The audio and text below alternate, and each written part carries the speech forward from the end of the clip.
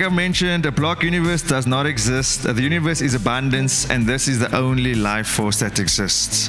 There's no life outside of the one life force. The same life that's in the plant, in the animal, in me, in you. There's only one life. And that's why if I do things to harm you, I'm actually harming myself, because we're connected. And then once you realize we're connected, now you get resources from all over, because it just wants to flow.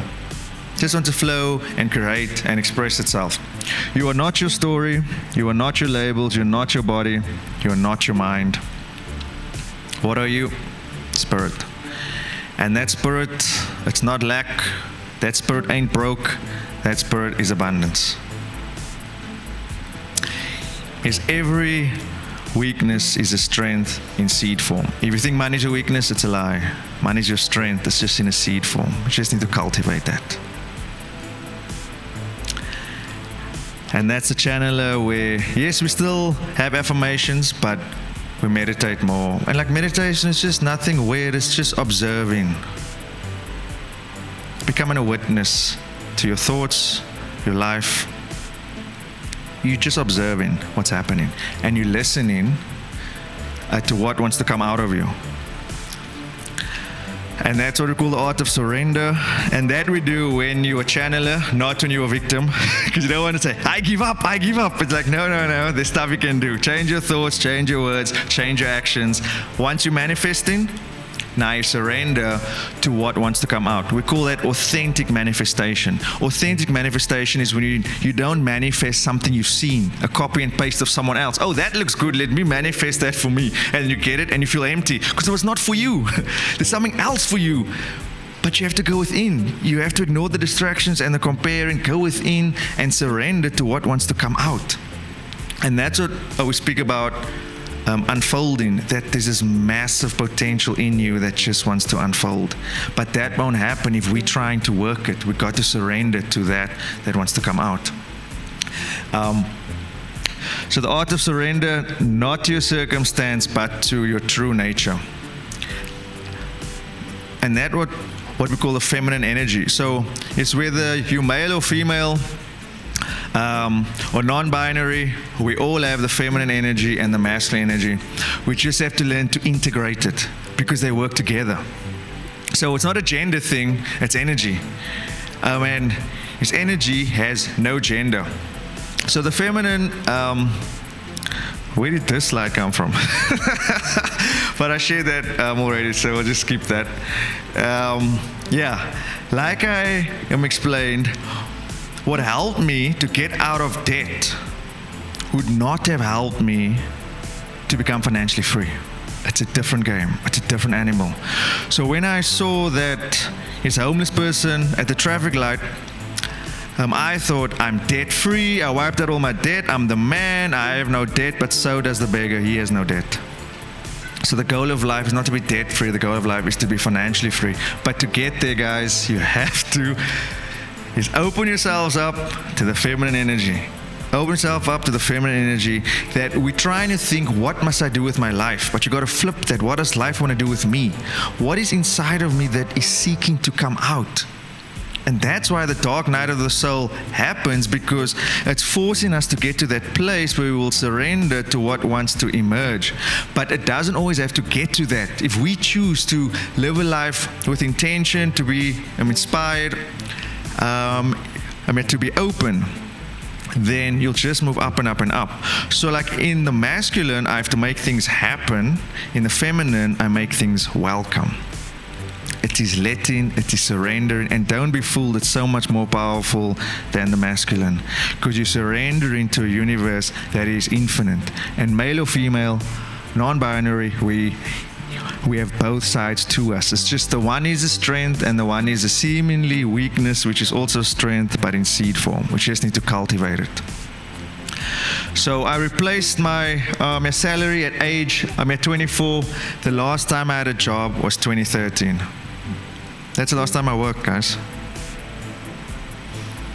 And that's what, it's 8 years. And I tell people now I'm ready to put this in a book and to speak about this, because I never became financially free once. I've been able to sustain this for 8 years, 9 years. So it's a model that is proven that I want to share. And I tell people I never invented the wheel. I saw successful people, success leaves clues, mirror that model, replicate that model, and manifest. It's all special, but there's no special people. We're all special, but there's no special people. You guys see the difference? We're all born with the same stuff. Warren Buffett, Oprah Winfrey, we're all born with the same potential. It's just we have all these blocks that prevents it from surfacing. But once we remove those blocks I've spoken about, the potential begins to surface. But our potential is the same, and it's infinite. Your potential is always bigger than your problem. I don't care what you're going through right now. Your potential is always greater than your problem. Always. Always, always, always. And when we focus on our potential, we're cultivating that, and it rises up. If we focus on our problems, we're stuck in the victim mood. But our potential is always bigger than our problems. Once you make that shift from active income to asset income, there's no turning back. I made the shift in like 2013, no turning back. His who here is he's 100% on his asset income. So if you don't work for his whole month, you'll have enough money from your assets to pay your bills for that month. Who here is in that position?